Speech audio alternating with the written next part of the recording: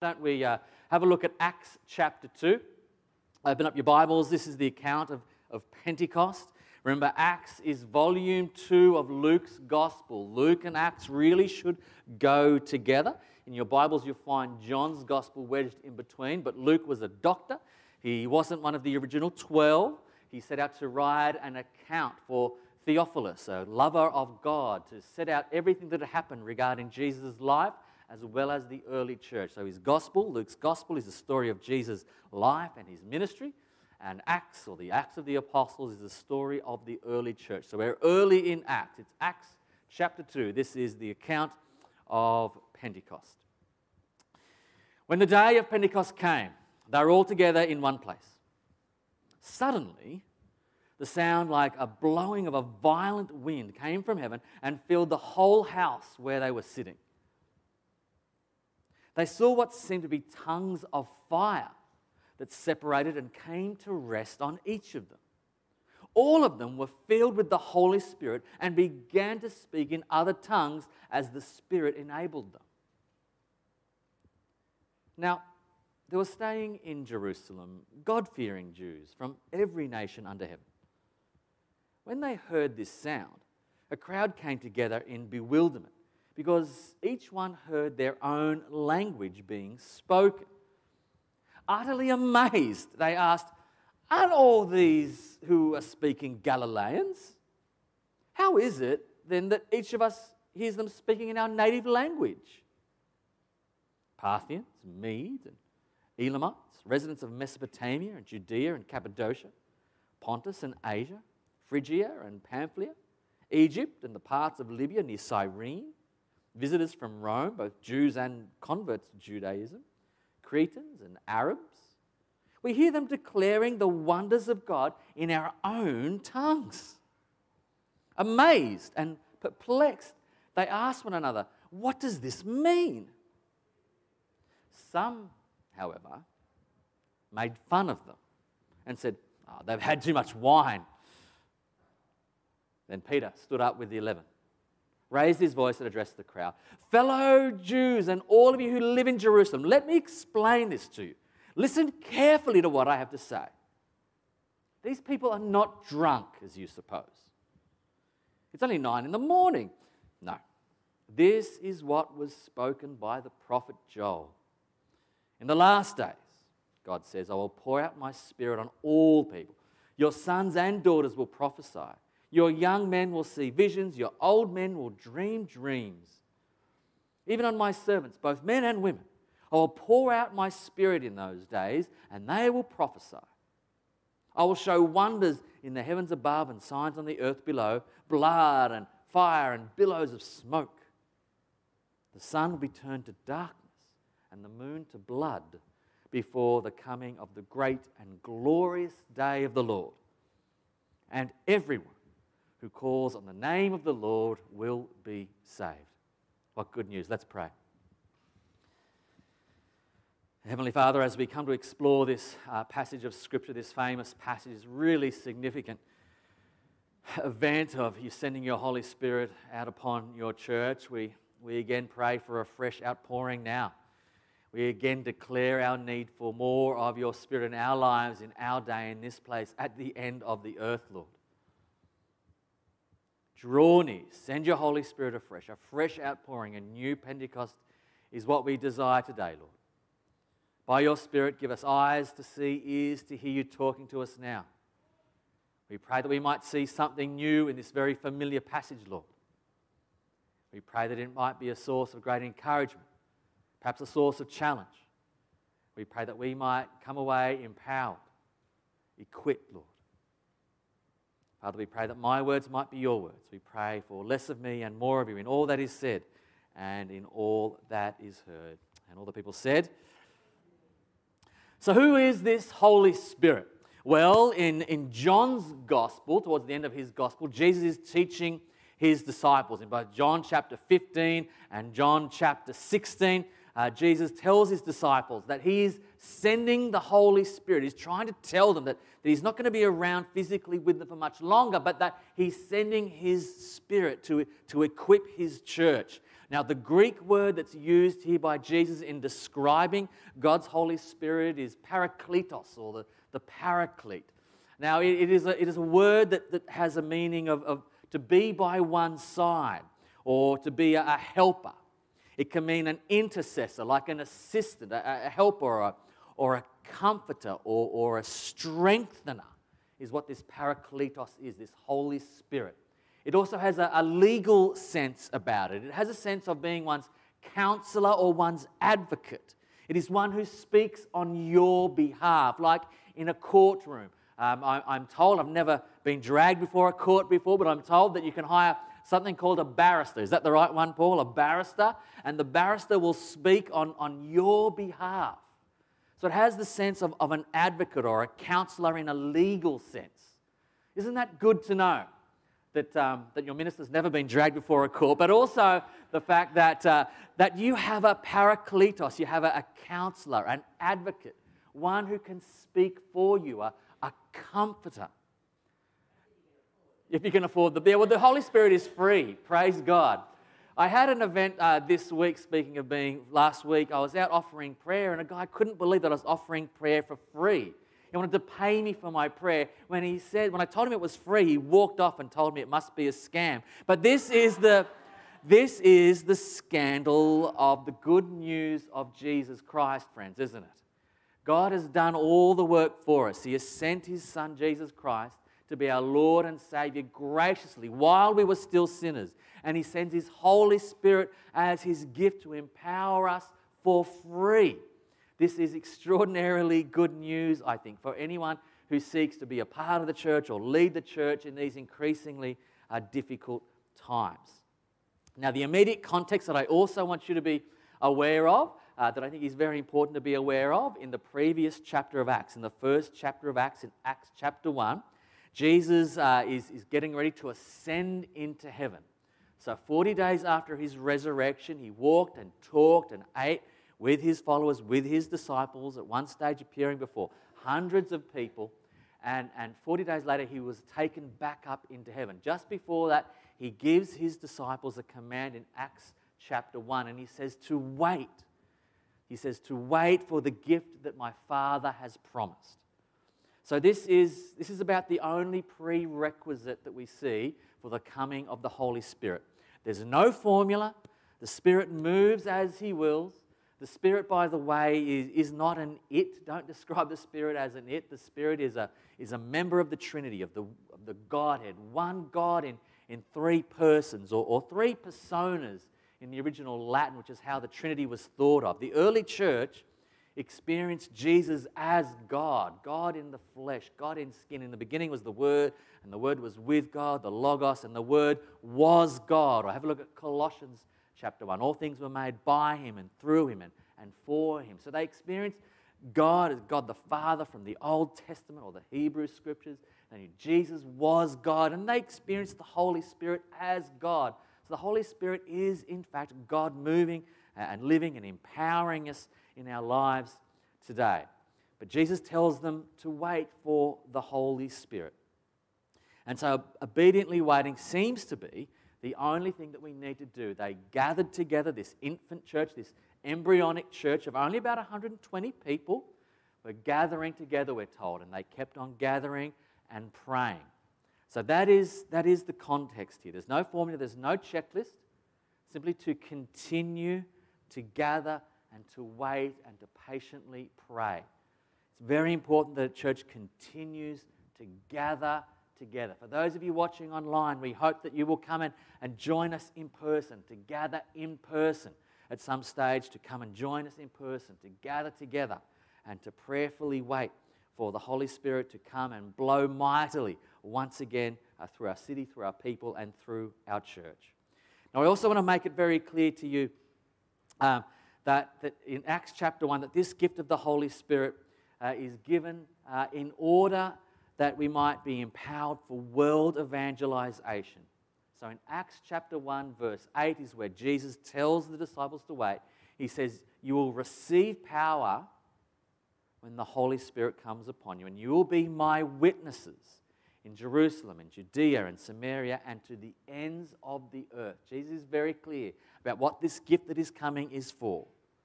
You will receive power when it comes upon you, when the Holy Spirit comes, and you will be my witnesses to the very ends of the earth. And that is indeed what happens in chapter 2 that we just heard read. They are all together in one place, and they sound like a mighty wind, a rushing of the mighty wind, like the songs that we sang at the start of our service described, the rush of a violent wind. It wasn't just a zephyr, described as a violent wind that came and filled the house, and what looked to be tongues of fire came and rested on each of the disciples. And not only that, they were given this miraculous gift of being able to speak in other languages, this gift of tongues. Now, the first thing that I really want you to see about the significance of this event is that it spilled out into the community. This joy couldn't be shut in. It couldn't be contained. This was a church that was seen and heard in Jerusalem. So I think this is a challenge for those of us at a church called Church in the Marketplace. Let's make sure that our joy isn't shut in, that it isn't stifled, that we don't lock it in and keep it to ourselves. Let's make sure that we are being seen and heard by our community, by our city.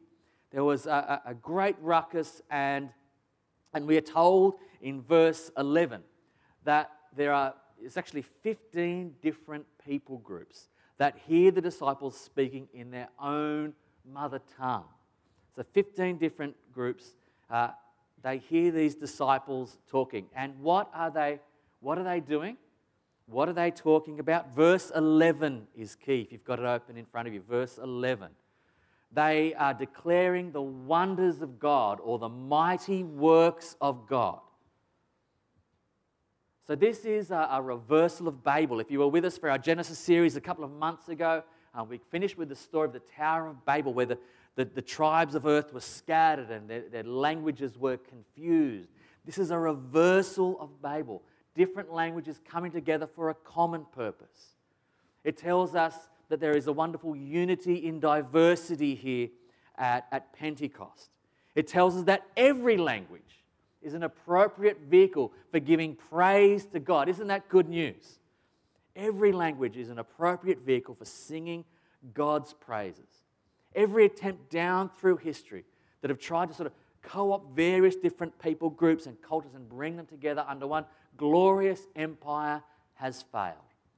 But here at Pentecost, the different people groups are singing God's praises, declaring the wonders of God, each in their own tongue, each with a unified spirit. I reckon that's great news. But verse 11 is key. Each of them hear them declaring the mighty works of God, or the wonders of God. The timidity and fear and indifference of the church is blown away as they are filled with God's Spirit. God's Spirit is unleashed, and they cannot keep it cooped up. They cannot keep it in.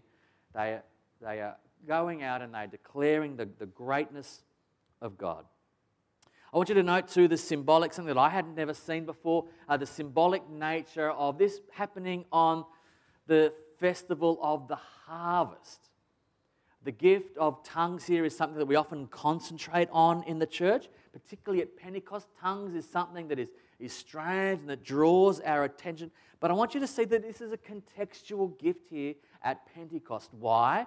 Well, because it was the festival of the harvest. And all good Jews were expected to make a pilgrimage to Jerusalem. So there was Jews from all over the known world gathered together in Jerusalem. So this gift of tongues enabled the gospel to be proclaimed indeed to the very ends of the known world. This was a gift that was given in order to fulfill the Holy Spirit's end goal, that of world evangelization that Jesus had said. Father's going to be giving you this gift so that you might be my witnesses to the very ends of the earth. And that is indeed what happened. The gift of tongues enabled these people, presumably from all around the Jewish world, to hear the good news of Jesus Christ and take it back to their homeland. And indeed, a mighty harvest was sown, was reaped that day. Some 3,000 people came to faith that day as a result of Peter's Spirit-empowered preaching. Note here too that the Spirit manifests on this day as in tongues, as the rush of a mighty wind, or as flames, which is why we're wearing red today. But it needn't always be that way. God's Holy Spirit is sovereign. He's God. He does as He chooses. Elsewhere in Scripture, He manifests in different ways. We think of Him manifesting as a pillar of fire or of cloud in the Old Testament. In Acts chapter 4, a building shakes. In Acts chapter 6, Stephen's face glows. And of course, last week in Acts chapter 16, God sent an earthquake. So God manifests His power in many different ways. Why He chooses to do so at some times and not at others, well, that's part of His sovereign wisdom, I think. And I'll have a little bit more to say that just about at the end, when I think He chooses to move miraculously. But throughout the church's history, breakthroughs of the gospel have occurred. We call them revivals, we call them reformations or great awakenings. Whenever God chooses to send His Holy Spirit to revive His church. And I don't know about you, but I'm ready for another awakening. Amen? Ready for another revival. We need another revival in the Western world, in this English-speaking world, in this land we call Australia, that seems to me fairly reticent to hear the good news of Jesus Christ at times. But until the task of world evangelization is complete, and it is far from complete, there are many different people groups around the world that are yet to have a church in their own tongue, in their own language, in their own culture, that we are far from done when it comes to the task of proclaiming the good news of Jesus Christ at the very ends of the world. Until then, I believe it is our task to simply be obedient, to wait, and to pray, and to seek more of God in our lives. I think too often we only think of the Holy Spirit about the flamboyant and the spectacular. But I want to suggest this morning that I think the Holy Spirit is at work in the life of every believer. I think when we only think of the work of the Holy Spirit with the spectacular gifts like tongues or prophecy or special words of knowledge or healing, I think we really put our blinkers on. We limit God's power. I actually think God is at work. His Holy Spirit is at work in all the little quiet ways that people are moved to love and to serve. I think the opposite is also true. I've come across some pretty flamboyant followers of Jesus in my time that claim to be Spirit-filled, but when push comes to shove, they're actually quite brittle, I've found. Many of them who claim to be Spirit-filled can actually be fairly brittle when the world starts to push back. So can I encourage you to not feel as though you're some sort of a second-class Christian if you don't experience these more flamboyant gifts of the Holy Spirit? Can I encourage you to be on the lookout for the work of the Holy Spirit? By the best way to identify the work of the Spirit, I believe, is by the fruits of the Spirit. If you're familiar with the fruits of the Spirit from Galatians chapter 5, Galatians chapter 5, I know many of you will have recited or remembered the fruit of the Spirit. Our kids in our kids' church have been working our way through them. The fruit of the Spirit is what? Love, joy, peace, patience, kindness, goodness, gentleness, self-control. These are the fruit or the evidence of the Holy Spirit being at work in someone's life. Can I encourage you to go out and to seek these things, pursue these things in your life? The danger is, of course, we take these things for granted. Churches like ours really only survive. I'm amazed, I'll be honest with you, I'm amazed some days that the church even is still running today, is still surviving today, given the headwinds that are blowing against it. It's only because of faithful, quiet people who exhibit these fruits of the Spirit. People such as yourselves who turn up on a cold day with flus and who knows what sort of germs running around the place. Turn up, gather together, sing God's praises, encourage one another, exhibit the fruit of the Spirit in your life. Let's never take those little acts of love and kindness for granted. I also want to give you another little piece of context you might not have seen before about how the Spirit works. have a look at where the story of Pentecost fits in the book of Acts. There's a story either side that I think is quite illuminating. This story is sandwiched between two everyday, mundane things in the life of the church. Just before the story of Pentecost, at the end of chapter 1, we have a church election taking place. They cast ballots to replace Judas. So it's the business of the church. And then immediately following the story of Pentecost, we find them doing the everyday stuff of gathering together for prayer, of listening to the apostles' teaching, and to care for those in need. Pentecost is wedged in between the everyday, the institutional life of the church and the missional life of the church. Is that helpful? I don't think the Holy Spirit is designed to lift us out of our earthly mission. I reckon the Holy Spirit is given to us to drive us deeper in. So I'll leave you with what I think are some true signs of God's Holy Spirit. There's everyday power that is available to us. I'm very thankful that God still works in the flamboyant and the spectacular. I see no reason to think that God would have taken His Spirit away. But I also want us to keep an eye out for our advocate, our counselor, our comforter being at work in the lives of a sincere Christian friend who asks after our well-being and our health. In the life of those who take a stand against injustice in this world. The Holy Spirit is there empowering us in the grace of folk who go the extra mile for us. Spirit is there providing us with the inner resources that we discover in times of crisis. The Holy Spirit is at work in the lives of those Christians who dare to swim against the tide of popular opinion. The Holy Spirit is there at work in the humility that enables us to admit that from time to time we're going to get it wrong. The Holy Spirit is there working in the lives of those people who fight for the rights of others, giving them resilience, stickability. The Holy Spirit is at work in those who surrender some of their own rights for the greater good. The Holy Spirit is at work within us when we summon the courage to share the gospel despite our own feelings of inadequacy. The Holy Spirit is there when we find joy in unexpected places. The Holy Spirit is at work giving us everyday power as we take on responsibilities that we once thought were beyond us.